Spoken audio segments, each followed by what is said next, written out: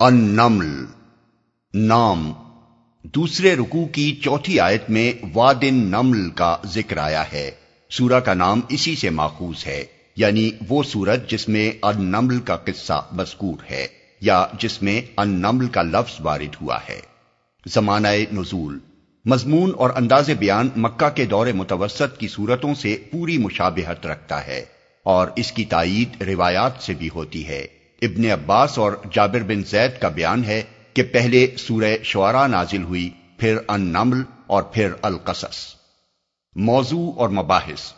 یہ سورہ 2 خطبوں پر مشتمل ہے۔ پہلا خطبہ آغاز سورہ سے چوتھے رکوع کے خاتمے تک ہے اور دوسرا خطبہ 5ویں رکوع کی ابتدا سے سورہ کے اختتام تک۔ پہلے خطبے میں بتایا گیا ہے کہ قرآن کی رہنمائی سے صرف وہی لوگ فائدہ اٹھا سکتے ہیں اور اس کی بشارتوں کے مستحق بھی صرف وہی لوگ ہیں جو ان حقیقتوں کو تسلیم کریں جنہیں یہ کتاب اس کائنات کی بنیادی حقیقتوں کی حیثیت سے پیش کرتی ہے، اور پھر مان لینے کے بعد اپنی عملی زندگی میں بھی اطاعت و اتباع کا رویہ اختیار کریں۔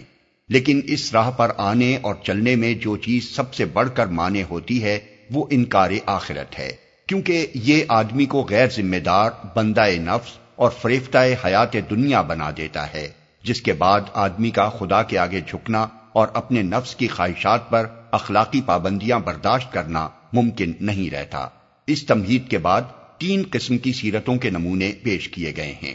ایک نمونہ فرعون اور سرداران قوم سمود اور سرکشان قوم لوط کا ہے، جن کی سیرت فکر آخرت سے بے نیازی اور نتیجتاً نفس کی بندگی سے تعمیر ہوئی تھی۔ یہ لوگ کسی نشانی کو دیکھ کر بھی ایمان لانے کے لیے تیار نہ ہوئے، یہ الٹے ان لوگوں کے دشمن ہو گئے جنہوں نے ان کو خیر و صلاح کی طرف بلایا۔ انہوں نے اپنی ان بدکاریوں پر بھی پورا اصرار کیا جن کا گھناؤنا پن کسی صاحب عقل انسان سے پوشیدہ نہیں ہے۔ انہیں عذاب الہی میں گرفتار ہونے سے ایک لمحہ پہلے تک بھی ہوش نہ آیا۔ دوسرا نمونہ حضرت سلیمان علیہ السلام کا ہے، جن کو خدا نے دولت، حکومت اور شوکت و حشمت سے اس پیمانے پر نوازا تھا کہ کفار مکہ کے سردار اس کا خواب بھی نہ دیکھ سکتے تھے، لیکن اس سب کے باوجود چونکہ وہ اپنے آپ کو خدا کے حضور جواب دہ سمجھتے تھے اور انہیں احساس تھا کہ انہیں جو کچھ بھی حاصل ہے خدا کی عطا سے حاصل ہے، اس لیے ان کا سر ہر وقت منع حقیقی کے آگے جھکا رہتا تھا اور کبر نفس کا کوئی ادنا شائبہ تک ان کی سیرت و کردار میں نہ پایا جاتا تھا۔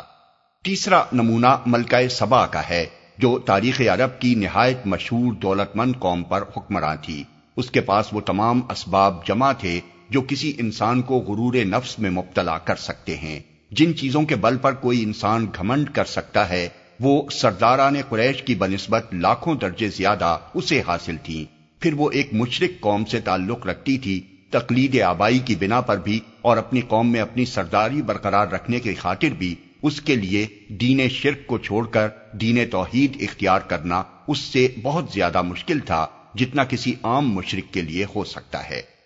لیکن جب اس پر حق واضح ہو گیا تو کوئی چیز اسے قبول حق سے نہ روک سکی،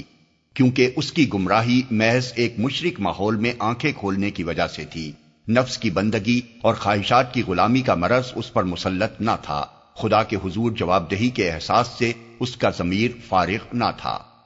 دوسرے خطبے میں سب سے پہلے کائنات کے چند نمایاں ترین مشہور حقائق کی طرف اشارے کر کے کفار مکہ سے پے در پے سوال کیا گیا ہے کہ بتاؤ یہ حقائق اس شرک کی شہادت دے رہے ہیں جس میں تم مبتلا ہو یا اس توحید پر گواہ ہیں جس کی دعوت اس قرآن میں تمہیں دی جا رہی ہے۔ اس کے بعد کفار کے اصل مرض پر انگلی رکھ دی گئی ہے کہ جس چیز نے ان کو اندھا بنا رکھا ہے، جس کی وجہ سے وہ سب کچھ دیکھ کر بھی کچھ نہیں دیکھتے اور سب کچھ سن کر بھی کچھ نہیں سنتے، وہ دراصل آخرت کا انکار ہے۔ اسی چیز نے ان کے لیے زندگی کے کسی مسئلے میں بھی کوئی سنجیدگی باقی نہیں چھوڑی ہے، کیونکہ جب ان کے نزدیک آخر کار سب کچھ مٹی ہو جانا ہے اور حیات دنیا کی اس ساری تگ و دو کا حاصل کچھ بھی نہیں ہے تو آدمی کے لیے پھر حق اور باطل سب یکساں ہیں۔ اس کے لیے اس سوال میں سرے سے کوئی اہمیت ہی نہیں رہتی کہ اس کا نظام حیات راستی پر قائم ہے یا ناراستی پر۔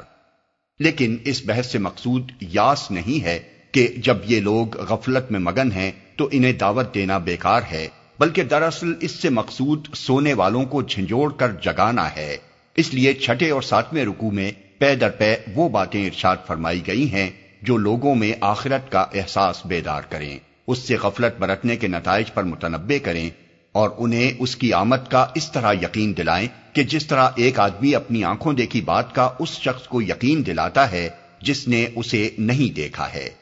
خاتمہ کلام میں قرآن کی اصل دعوت یعنی خدائے واحد کی بندگی کی دعوت نہایت مختصر مگر انتہائی مؤثر انداز میں پیش کر کے لوگوں کو خبردار کیا گیا ہے کہ اسے قبول کرنا تمہارے اپنے لیے نافع اور اسے رد کرنا تمہارے اپنے لیے ہی نقصان دہ ہے۔ اسے ماننے کے لیے اگر خدا کی وہ نشانیاں دیکھنے کا انتظار کرو گے جن کے سامنے آ جانے کے بعد مانے بغیر چارہ نہ رہے گا، تو یاد رکھو کہ وہ فیصلے کا وقت ہوگا، اس وقت ماننے سے کچھ حاصل نہ ہوگا۔